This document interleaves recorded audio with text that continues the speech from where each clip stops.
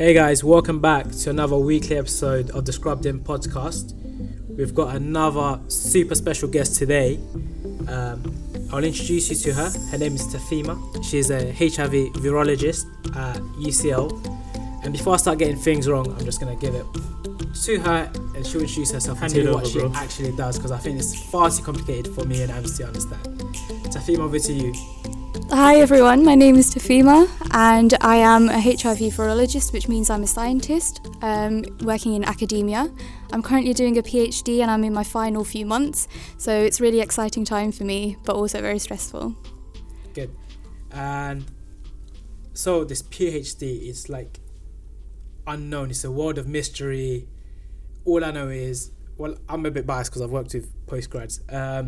How do you end up doing a PhD? What's the route for someone to do a PhD? Is it something that you can walk into after college, or how does it work?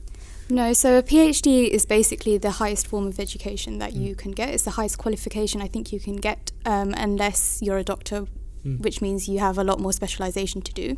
And no, you can definitely not just walk into it, unfortunately. And I'll be honest, a PhD was never ever part of my plan. I was never thinking about a PhD, and that's partly because I never thought I would be good enough to do a PhD. But essentially my story of how I got to where I am today is I did my undergrad degree at Queen Mary in biomedical sciences, and then I was actually going to apply for medicine, but I decided not to because I really didn't enjoy the lectures that we had with the medics, because it was a lot of rote learning. Whereas I'm the kind of person who likes to answer questions, find answers, and to be able to do that myself with my own skills as a scientist, I find that really rewarding. So I really like that. So yeah, eventually I just decided not to apply for medicine. I was one of the only people in my cohort who didn't. And I actually got asked by my tutor, why are you not applying? As if I'm doing something wrong. But even, my tutor was a scientist herself, so she didn't ever she never thought that I would want to be a scientist. That for some reason she never thought that never occurred to her. So yeah, after I did my undergraduate degrees, I thought I really enjoyed infection and learning about different infections. So I decided to do a master's, and that's when I came to UCL. I did a research project which I really enjoyed at UCL, and then after that research project was over and I got my grades, I started applying for jobs. And then suddenly I got an email from our department saying that my current supervisor is looking for me, and she didn't realise I had left, so she emailed me. I contacted her after her email, and then it turns out she wanted to offer me a PhD. So I asked her, how do you know about me? How did you find out? And essentially she was in the audience when I was presenting my master's project, and that's when it all started. So was your master's project on HIV as well? Yeah, it was on HIV.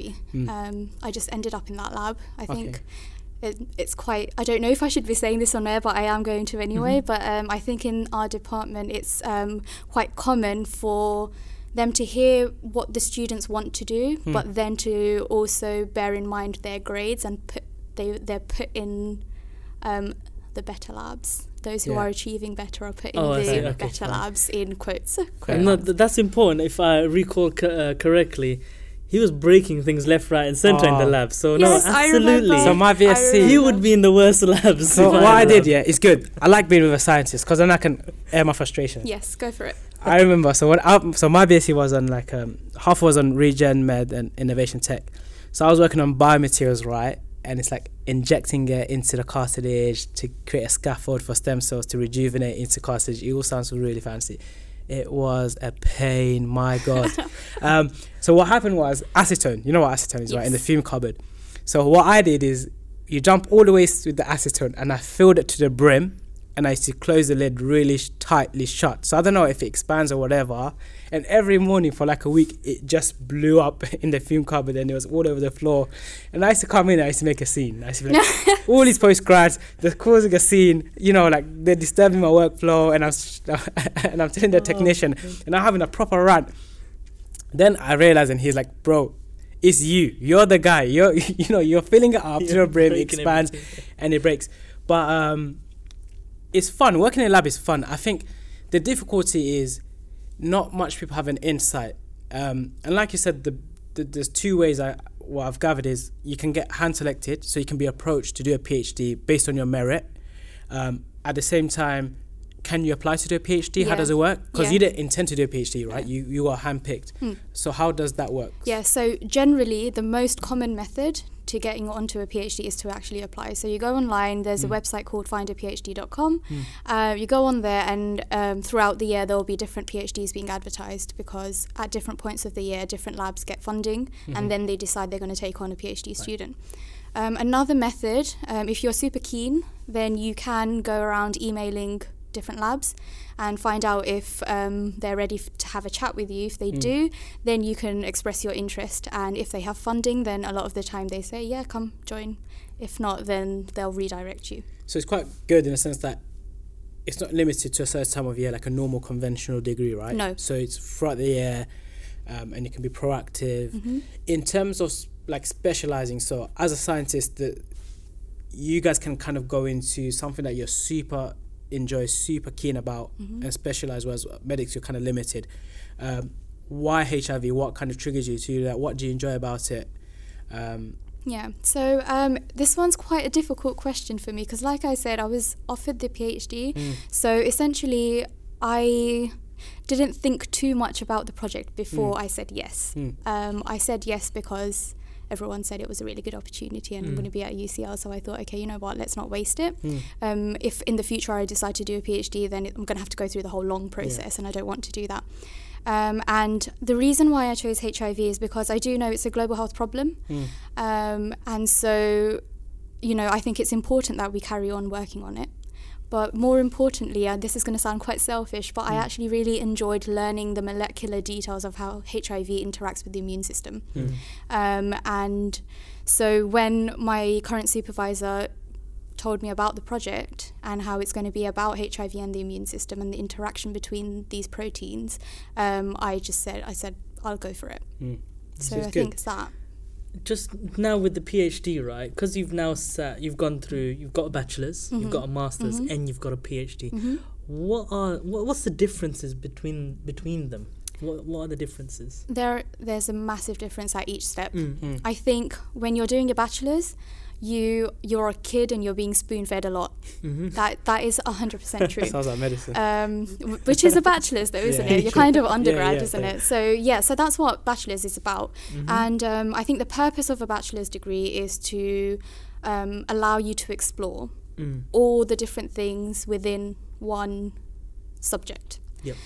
Then you go on to do a master's, and it becomes a little bit more specialized. So then at this point you pick one of those topics within that massive subject, and you learn about it further. But then when you move on to do a PhD, it's less about learning and more about discovering. So doing a PhD means you are discovering something which no one else in the world has ever discovered before. That's crazy. So there's a crucial distinction between the two, isn't it? Then the bachelor's and the master's are sort of, you could say, their education, isn't it? And this is where you're probably gonna you've probably experienced the question here that I'm gonna ask is that a PhD, it's not, strictly speaking, you're not a student, are you? No. So I know conventional thinking is that when you're doing a PhD, you are a PhD student, and that is sort of the term that's used in universities as well. But when you're doing the PhD, you start off feeling like a student because you're learning how the lab works. You're learning how to do certain assays so that you can answer the questions that you want to answer.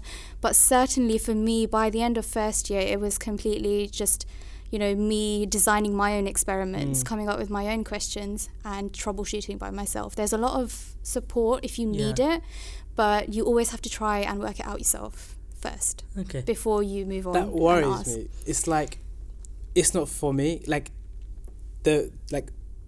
Thinking and creating your own experiments and going out there, that scares me. That is not for me. It's making me anxious just hearing about it. You know that. I've never been that type of. I like to be told what to do, like a yes man, and do this, do that. But to be out there, one, it's amazing. You're at the forefront of discovery, right?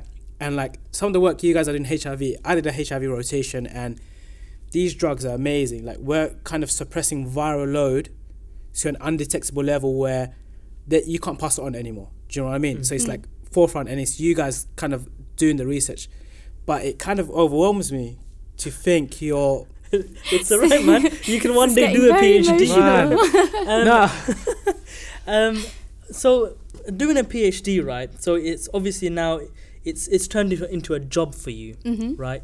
So for some of our viewers who are, say, completing their bachelor's, and now they're thinking about a career, what are some of the reasons for going into becoming a PhDist?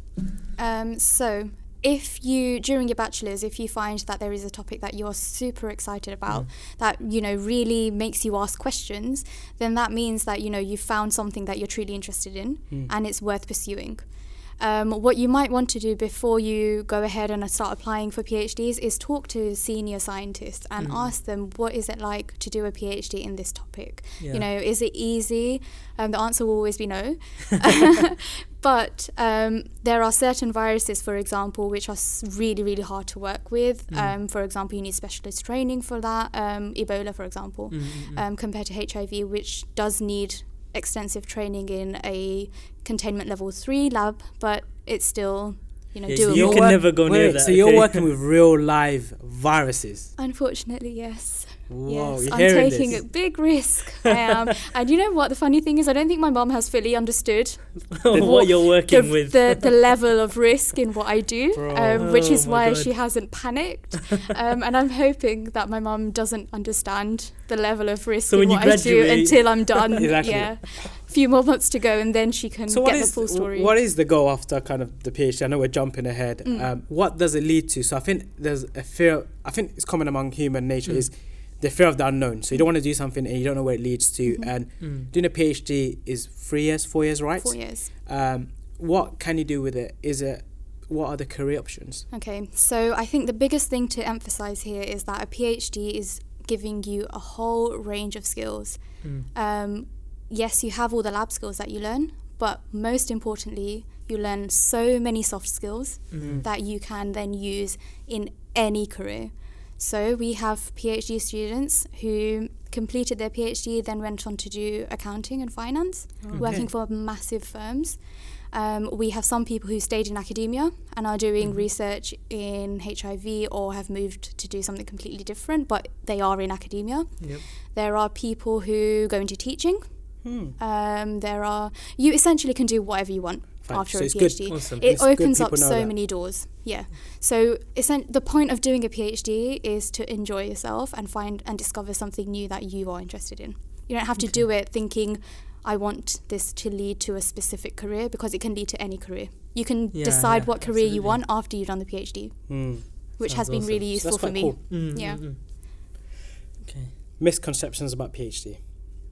Well, the first one is that we're students. We're not. We're not students. If you compare the life of a PhD and the life of a postdoc, which is the next step after your PhD, they're essentially the same. The only difference being that the PhD student has to complete their thesis, and there's a little bit of pressure on publishing your data, but not too much, because in the UK we don't have the requirement that you have to publish in order to pass. So you can get away with that, whereas there are lots of places such as America and South Africa where you have to publish first. Otherwise you can't pass.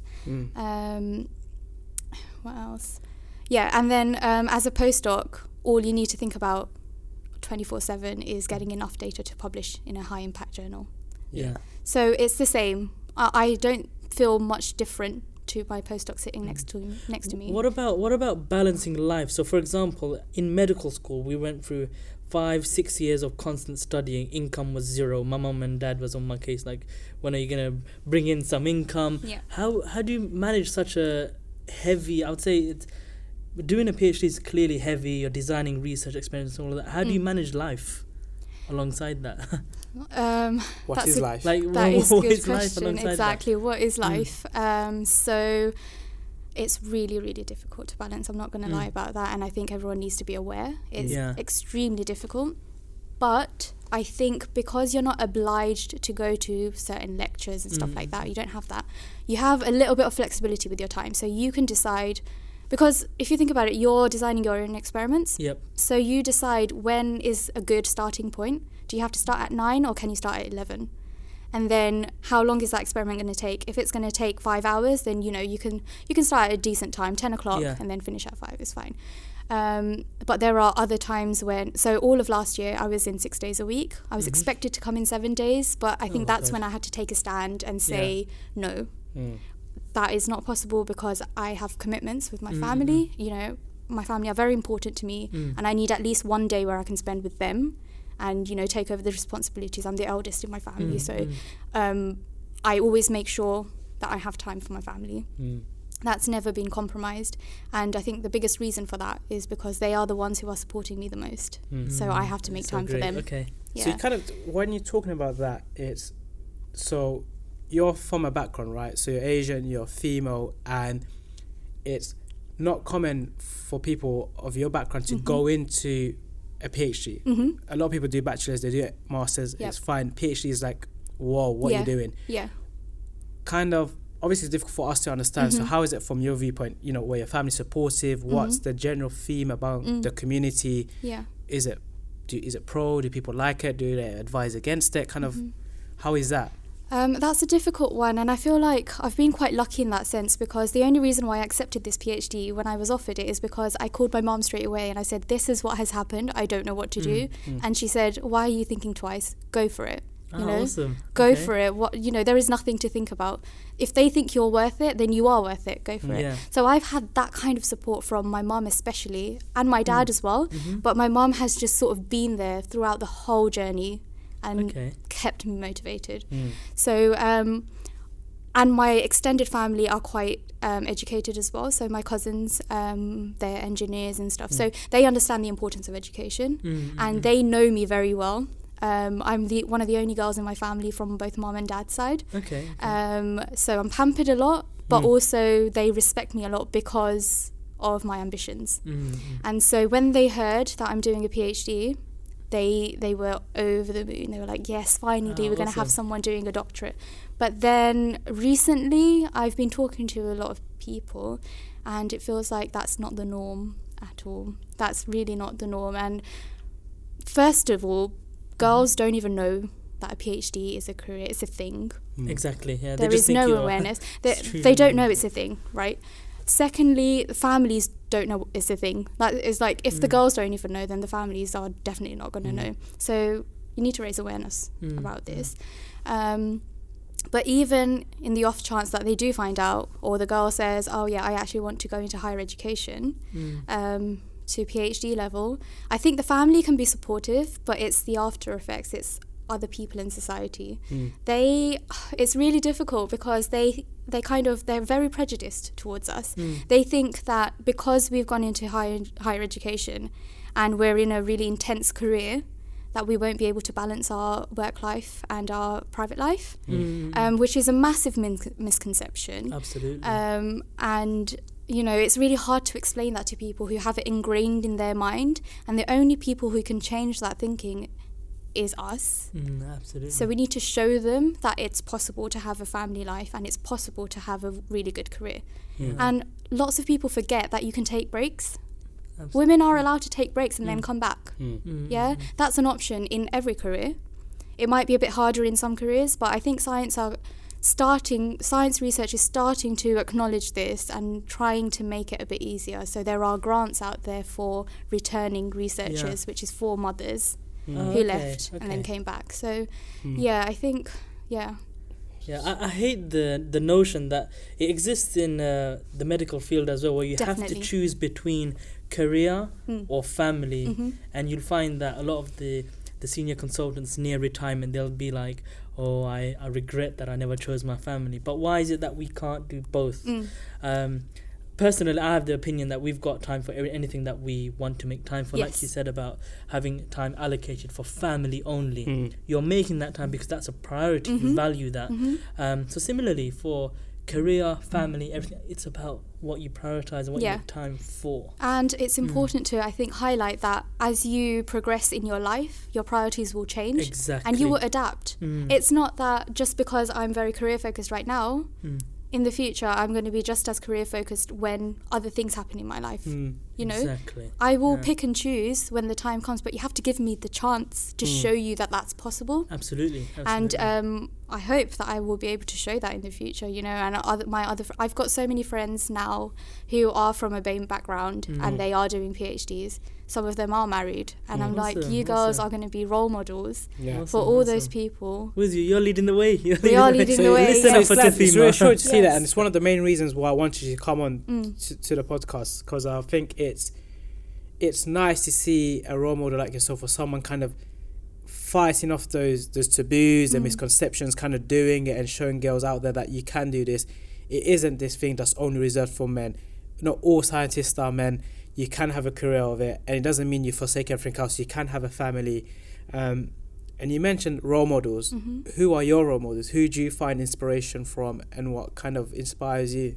Yeah, so I can't possibly name one person. Yeah. So I think the first person who I want to name is actually the Prophet's wife, Khadija.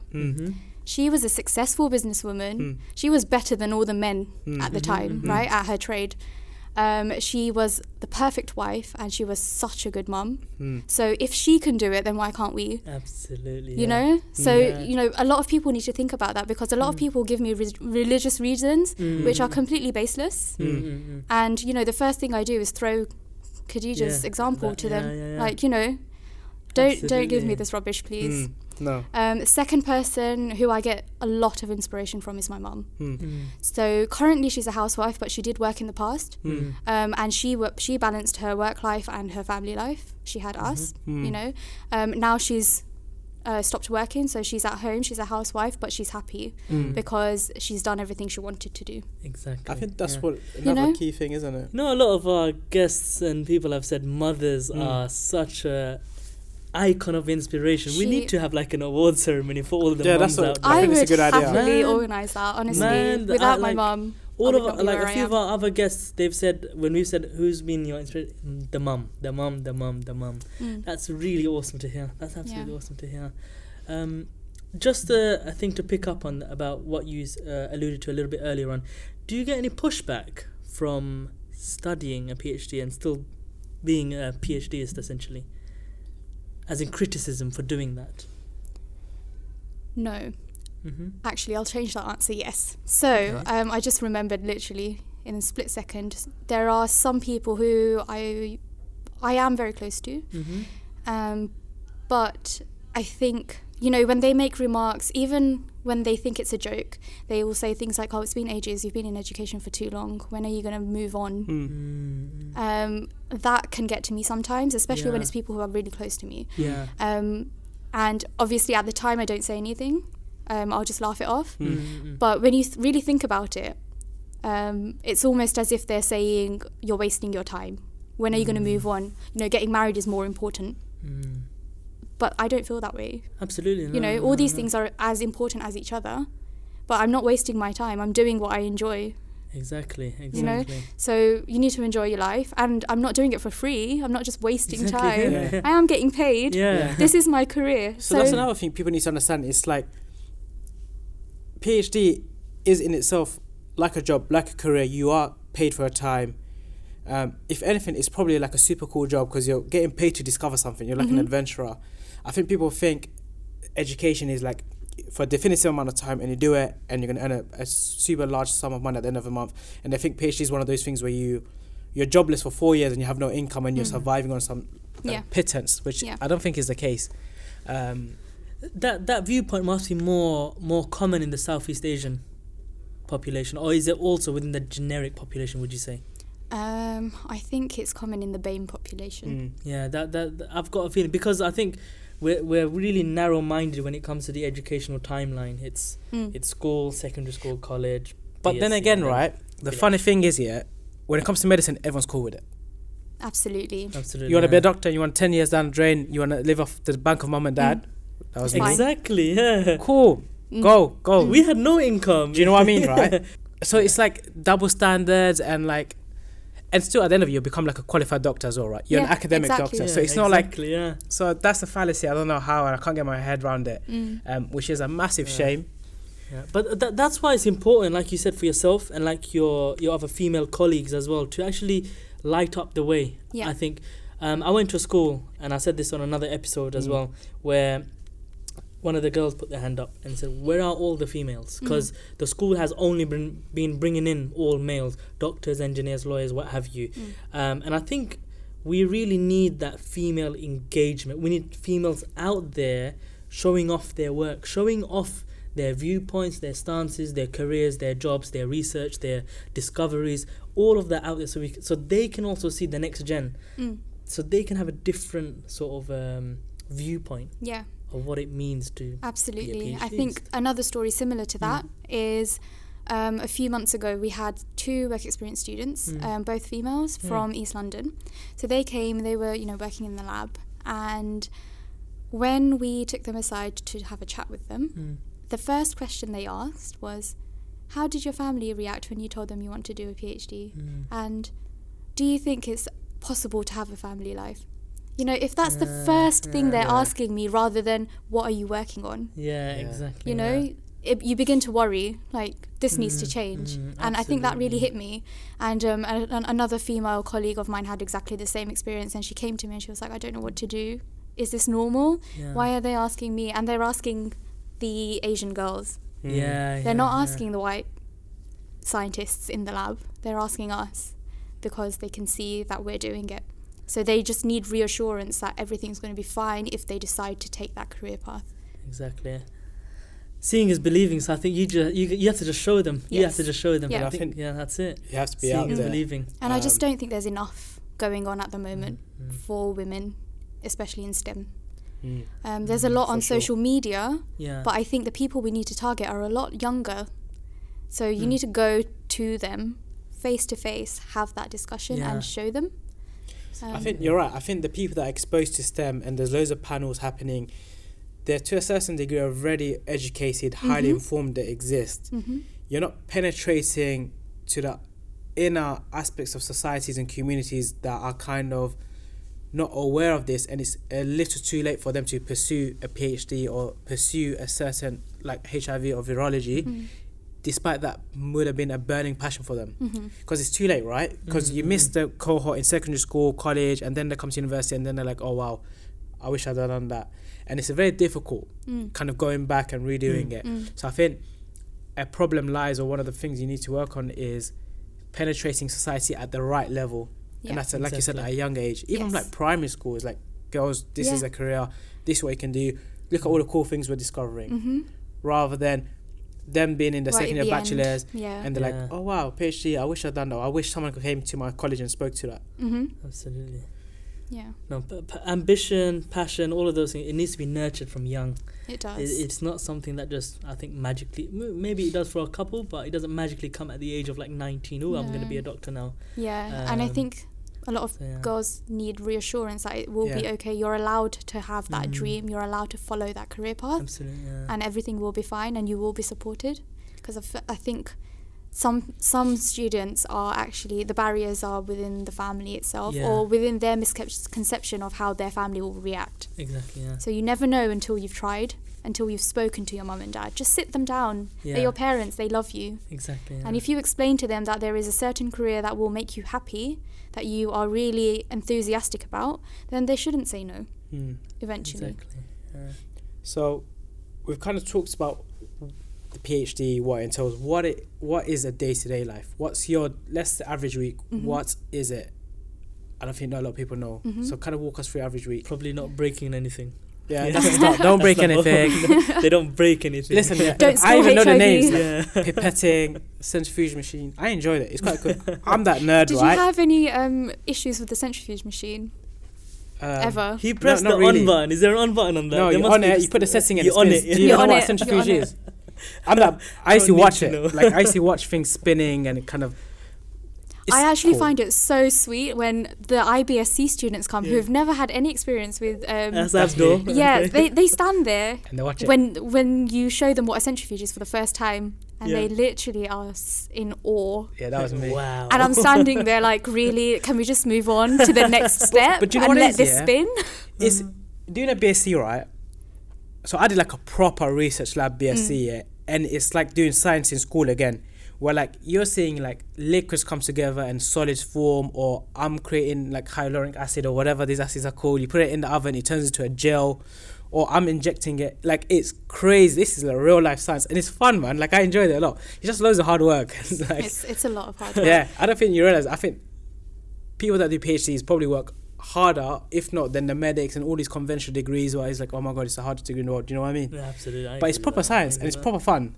But yeah, walk us through a week. Just quickly. Yeah, go on. She is discovering new things in HIV, and you're sitting here talking about mixing the machines, pressing the buttons, and putting samples together. Listen, today is about having. Can we get I real enjoyed experience? In Abdul's defense, actually, that is technically what we're doing. Exactly. Because you can't see the HIV that you're producing. It's all just pink liquid, Okay. and you have to believe that there's some virus there, which you're going to infect your T cells with. Exactly. Yeah. And then at the end of the week, you realize whether it was an actual infection or not when you do some analysis of the data. You're not built like us. But We're built different. He's trying to jump ship right now. He's trying, Sit down. you know. Okay, so a weekly update of what life as a PhD is. So 4 of the 5 days, you have to attend some sort of meeting or a seminar. Okay. It's just, compulsory. We have loads of lab meetings, and essentially the point of that lab meeting is for each person to present whatever work they've done in a given amount of time since their last lab meeting, and for everyone to kind of critically analyze it. I stress critically. That must be rough. It can be Those quite meetings difficult. are rough, Yeah. So you do that, and then they give you other ideas. In my most recent lab meeting, I went in with, because I'm near the end, so I drafted my one of my papers and showed them as my figures and presented it in that way. So I went in with one story, and I came out with a completely different story. I'm publishing something a complete different story to what I thought I was going to publish. Yeah. So that happens a lot. So doing a PhD, you have to be very adaptable. Things are always so dynamic. You never know what you'll be doing the next day, because you make a discovery just like that within a second, and then everything changes. So you do these lab meetings. They usually happen in the morning, and then lab work starts. You go into the lab and you work for however long your experiment requires you to work. Then you come out. So essentially, I'm always working in a containment level 3 lab, which is isolated. You need specialist training. You need to be in the whole gear. Oh wow! I hope your mum is listening to the podcast. I hope not. I hope my brother and sister don't relay this message. But yes, you're in the whole suit. So today I did something called VSVG pseudotyping, which means that the HIV virus that I produced is able to infect any cell in your body, not just your T cells or your dendritic cells, which are deep inside. Oh my god! So they can infect your skin cells. That's what I was going to say. Skin cells included. Okay. So you have to be extra cautious. You wear the jumpsuit. Yeah. So I was doing that, and for that you're also isolated in a separate room within the isolated room. I would quit my PhD at that stage. Do you know what? I'm not going to lie. risky. I had no idea what I was signing up Yeah. for. I said yes to this PhD. I started in my first week, and the first 6 months I was working on an easy project, which I'm going to publish soon, hopefully. Awesome. And then when the real project started, my supervisor's like, oh yeah, so you need to get some training on VSVG. And I'm like, what's that? And then she explained it to me, and I just sat there thinking, oh my god, what have I signed up for? How do you feel? Like, what goes through you? I imagine you're a bit normalized, right? But like, how do you, like, what's going through your head?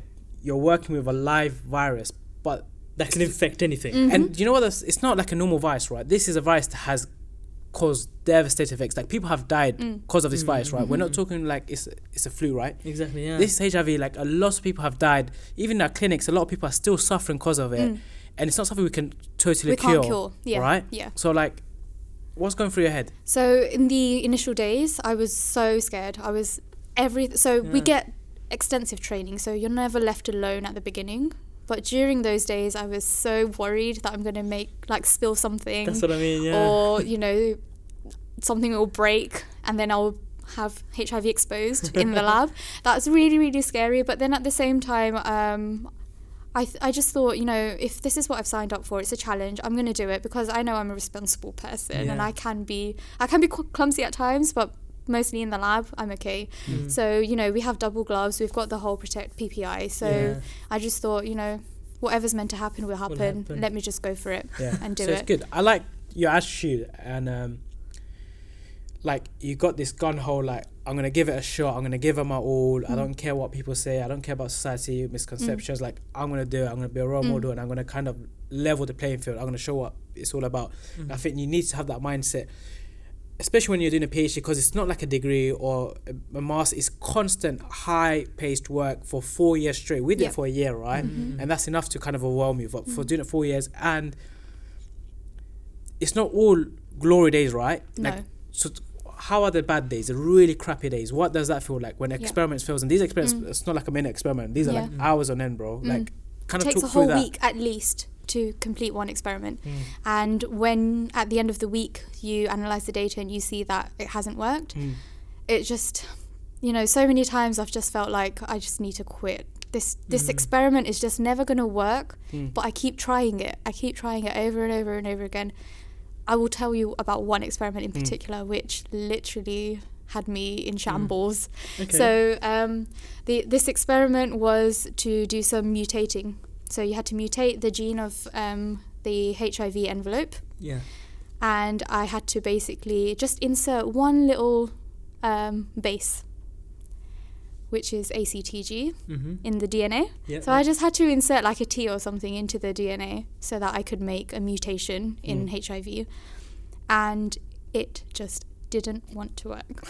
I tried for 6 months. Yeah. And literally at the end of every month, I would say to my supervisor, can we just move on? I don't think this is going to work. Let's just do something else. Yeah. And she was persistent. She was like, no, carry on optimizing and it will work one day. So you've been doing this for 6 months by I this did time. it for 6 months and eventually, imagine the day when it actually worked. And I got the sequencing back and the T was there. Yeah. And I was just like... This is my geek mode turning on now. Yeah, go. How are you inserting the T? So it's using a technique called polymerase chain reaction, PCR. Yeah. Okay. Yeah, so you design some primers, Yep. which are just short lengths of DNA, which have your mutation in it. All right. So most of it is exactly the same as the DNA of the HIV with that extra T, and then the rest of it is exactly the same as the DNA. Okay. Yeah, so then you mix that with your DNA, which is your template, and then you put it into the PCR machine at certain conditions. Yeah. And eventually, during that PCR cycle, you should have one strand of DNA that's mutated and one that's the normal one. Yeah. So after that PCR happens, you add an enzyme which chews up and destroys the template, so the original strand, and then what you're left with is the mutated strand, which you then put into some bacteria. The bacteria will make up lots of that DNA. You extract that DNA, then you sequence it and see whether the T is there. See, or this not. was all abstract in the books at A levels and all that. Yes. And So you're sitting in front of it. me telling me you're changing DNA. Oh Yeah. wow. It's amazing, the concept. So Oh, who, like, wow. the one question I had was like, who comes up with this stuff? Who is the first person to kind of find it? Who is the first person to like, wow. Scientists. Oh yeah. That's the simple answer, That right? is Someone, crazy. I say someone, I should probably know who it is. Yeah. I'll let you know in the comments. A scientist, a very clever scientist back in the day must have come up with this idea of doing a PCR reaction. A lot of science comes up by accident, can I just say? It does. Even the project, my most high impact project that I'm working on right now, which will go out into, I think, one of the better journals out of the 3, Awesome. happened by mistake. Wow. I was working on a different protein, and when I was making the protein, I used different protein by accident. Yeah. So I transfected the cells with a different restriction factor, which is an antiviral protein. Okay. And that's when I suddenly saw this phenotype at the end of that week. Yeah. Yeah.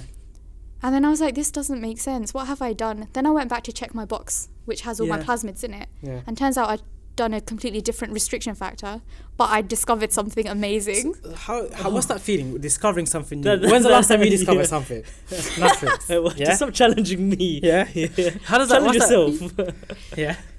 Like That must be awesome. Like unreal. I won't lie, yeah. it's unreal. And you know that because that happened very late during my PhD, it was so satisfying, so rewarding. Finally, after 2 years of you know, just repeating boring experiments at the beginning, and then finally finding something completely, you know, without any supervision.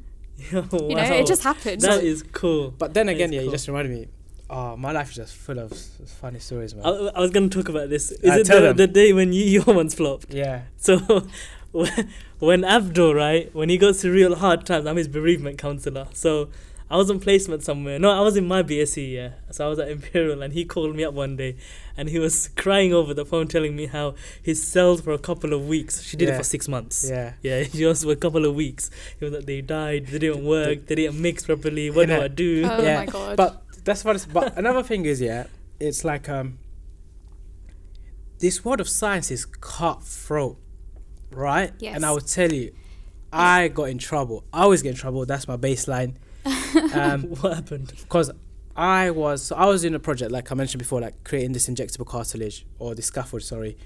So one of the other supervisors, he came to me and he said, yo, you're working on really cool stuff. I've seen your work. I've seen your progress. Why don't you come with me and present at a conference, right? And he did this one thing where he's like, don't worry about it. I've run it by a supervisor. She's happy with it. Let's go do it. So I was creating this presentation. This is the first time I'm doing science, this degree type of science, right? And I'm kind of outlining my methodology. I'm outlining like proper nitty-gritty details. Bearing in mind, I'm doing a very small sub-aspect of a very larger project, right? And I'm rehearsing with him, and I'm kind of telling him like the golden recipe to creating this injectable scaffold. And I'm like, yeah, my boss told me it's cool. And then on the day of the presentation, or a week before the presentation, I'm like to my supervisor, yo, I feel a bit anxious. Let me run the presentation by you. She saw my presentation. I know where this is going. And then she just saw it, and she just went ballistic at me, bro. She was like, how dare you? You're giving it away. This is my work. Innit? She's like, once you publish it, we can't publish it again. And you know me, bro. I don't care. An IBSC student coming along and publishing. And she looks after me. You know, I'm like them spoiled kids, right? I was always a spoiled student, and she kind of looks after me. And I was like, a baby, I went to the wall and I started banging my head against the wall. Because she's like, how dare you do this? And then she's like, pull out of the conference. And at that time, you're zealous, right? You're third year medic. You want to publish. You want to do a post presentation. It's oral presentation. It's cool. And I'm like, this is my one opportunity, right? That's the whole point of BSc, right? And I was like, mad, and I was proper scared. I thought, I'm gonna get kicked out. What does this mean? You're asking for support, bro. And it's not that. She wasn't annoyed by that. Yeah, she's like, yeah, I know you're zealous. You're cool. It's like supervisors are out here taking each other's ideas, publishing it, nicking each other's grants. So give us the lowdown. Is this true? Tell us about it. Crazy world, especially in HIV research. It's one of the most well-funded infectious diseases, right? And my goodness, I don't even know where to start. So there are cases where you go to a conference, and my supervisor last year told me specifically, do not mention the word XYZ. I won't say it now. You're not even allowed to say on the podcast. Bro, trust me, it's crazy. Don't even mention that word until we're ready to publish, which is nowhere near now at the time. Okay. Yeah? So I had to go in there and talk about something completely different, like one of my other chapters in my thesis that I'm not too interested in. But, you know, so this is the conference in New York that I went to last year, and I did a poster presentation that year. And I was talking, I had my poster. I forgot to put a title on my poster. Can you believe it? Oh my God. I know. It's one of the, it's literally up there when it comes to conferences. Is if you work in HIV and you don't go to this conference, then, what are you doing? Yeah, okay. It's one of those ones. And I didn't even realise that the title wasn't there until I got there, and I put it up, and I didn't realise another supervisor from King's came to me and was like, Tafima, what's the title of your poster? And I was like, it's on the poster. And then I turned around and I was like, oh no. Did it just have the authors? It just Tafima. Did it have my name on it? Yeah, it had all the authors. It just had my name. Maybe you were the title. And then what happened? And then he was like, you know what, chill. Just tell them it was your strategy to attract speakers. Okay. So they come and ask you what the title is, and then you can start describing your data. But then not many people realise, thank God.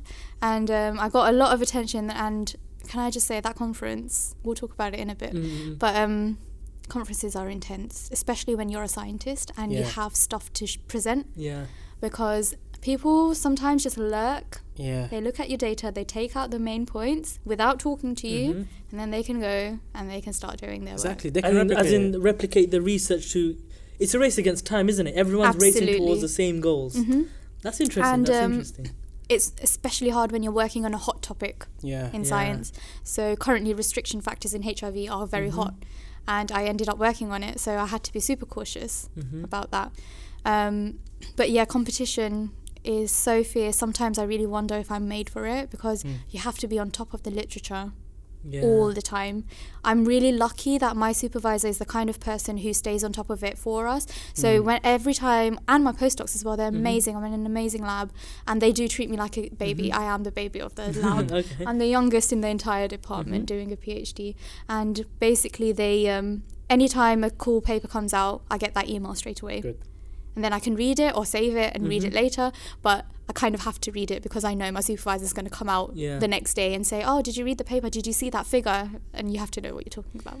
In the world of science, are people publishing so that people can use it to better their research, or are people publishing because I've discovered something? What's the reasoning for publishing?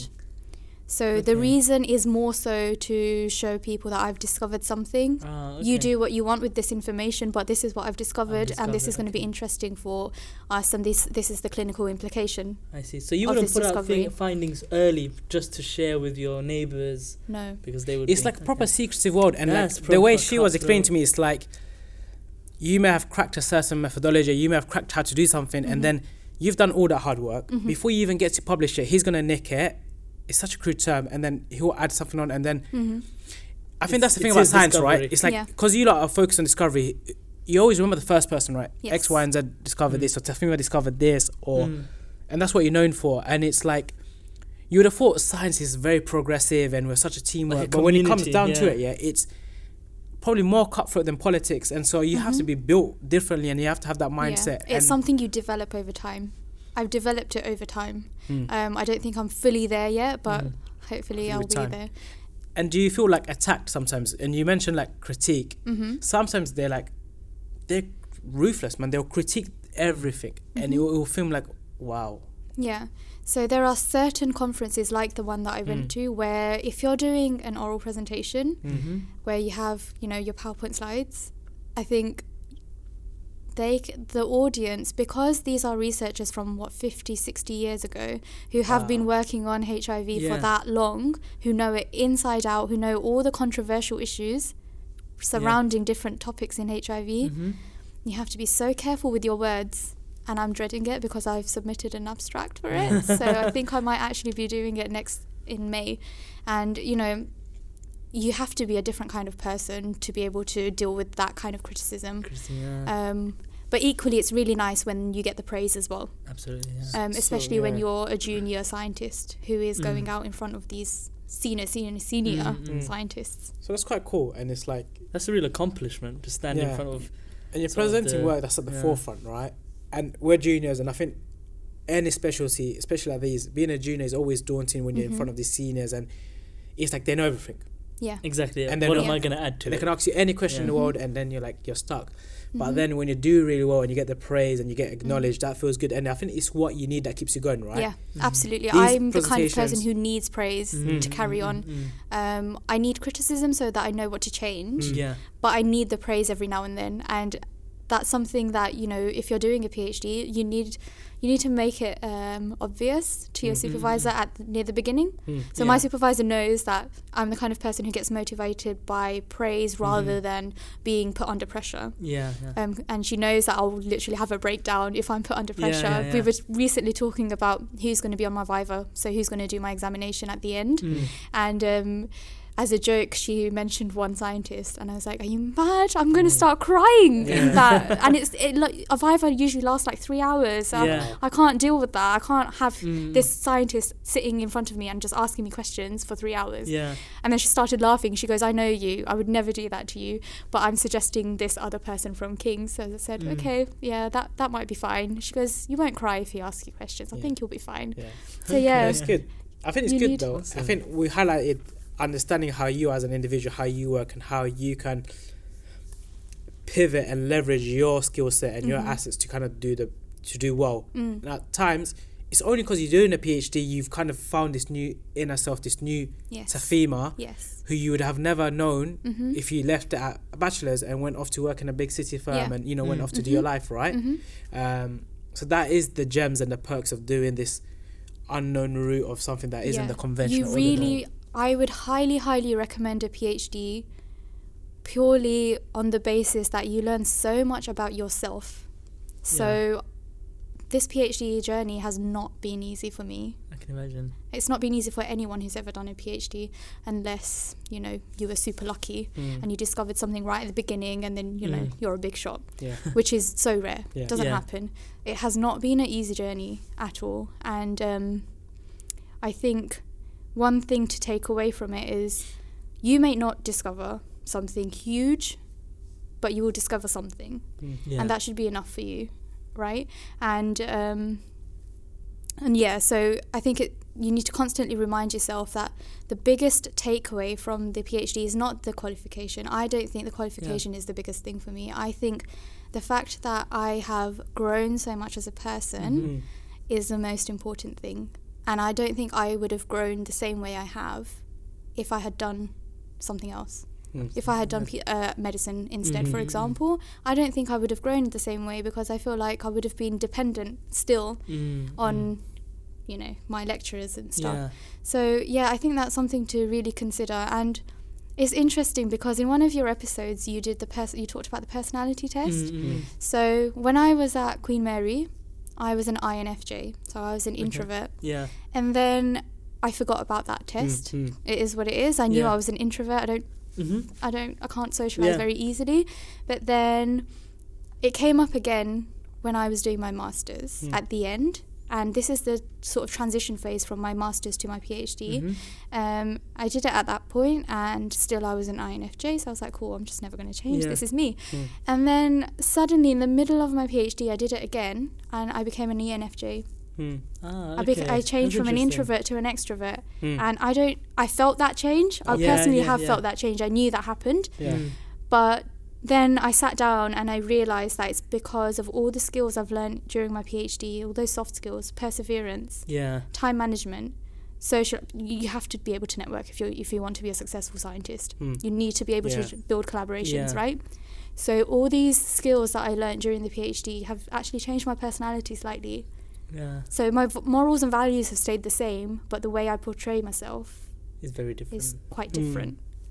And so that's quite cool. Yeah. So cool. It kind of changed you in terms of personality wise. It's a good show how powerful it is. Yeah, it's a very powerful and it kind tool. of changes your course of life. That's another thing I think is quite interesting, because when I started the PhD, I was obviously really excited about the science behind things, and that's why I chose to do, you know, science research instead of going into medicine and stuff like that. So, but eventually, as I got towards the end of second year, I started to feel like I'm not in the right career. I started to feel quite demotivated, and the problem with the work I was doing is that it's not translational. So it's very much just molecular virology, which is interesting, but I started to feel selfish. I know it's probably not the right way to think, but I started feeling selfish. Like, I'm doing this PhD and all this research and all this effort I'm putting in just because I want to find something interesting. But that interesting thing is not helping anyone else. That's what you're saying. So I went back and I thought, why did I want to be a doctor to begin with? You know, it was because I wanted to help people. It's because I wanted to use my skills and, you know, the attributes that I have to make the world a better place. But right now, the kind of research I'm doing is not that. It's not what I want to do in the future. So again, that's another thing about self-development. You take a step back and you think about what is important to you. And for me, I realised in the second year of my PhD that doing science in terms of molecular virology and things like that is not in line with my actual passion. It's not in line with what I want to be doing in the future, just because it's not translating into anything to help people. I see. And that's when I started looking for other ways of, you know, fulfilling that aspect. And that kind of nicely brings us on to Ma. Yeah. So tell us that. How did you get involved? What's your role in Ma? So Ma came out of nowhere. I make lots of rash decisions when it comes to not my personal life, but professional life for sure. So I decided to join my last year, which was basically the beginning of my final year of the PhD. Yeah. It's literally the worst time to do extracurricular things. I don't know why I didn't do this in the first 2 years, but again, it goes back to this whole idea of discovering yourself. Exactly, development. Yeah, so essentially I saw one of my friends put on Instagram that she was in Bangladesh on a short trip as an elective, and I kind of followed her through that journey, and it was a really emotional thing for me. I remember I was actually at someone else's house, and I watched one of her videos where she was literally crying because of the state of the healthcare system there. And the fact, because I know her very well, I know she wasn't making it up. It was pure emotion, and I started crying. Wow. And that led to an entire discussion in the living room between me, my mum, my aunt, and the other women in there about the state of the healthcare system in Bangladesh and how bad it is and how much it needs to change. Absolutely. So, it was a really nice conversation to have because, you know, our parents were involved. You know, you don't usually talk science and healthcare with your parents, right? It's just not a normal discussion to have. But that was the first time I had it. And then that's when I decided, you know, I want to do something to help. I thought I have really good skills that I've developed during my PhD, which can potentially, you know, help people, especially mothers. And I'm all about women empowerment, like we've already discussed. And I think I can use my skill set as a scientist to empower women in the context of health. Yeah. So that was the reason why I started looking for charities which are dedicated to maternal and child health. And Ma was one of the first hits in Google when I did that. So initially I just went on Twitter and sent them a message saying, do you guys only take medical students, or you know, are you open to other professions? And then it just happened by luck that the advertisement for the A&I officer, academics and innovations officer, came out at that point. And I thought, this is a sign. I'm not going to wait for the reply on Twitter. I'm just going to go ahead and apply and see what happens.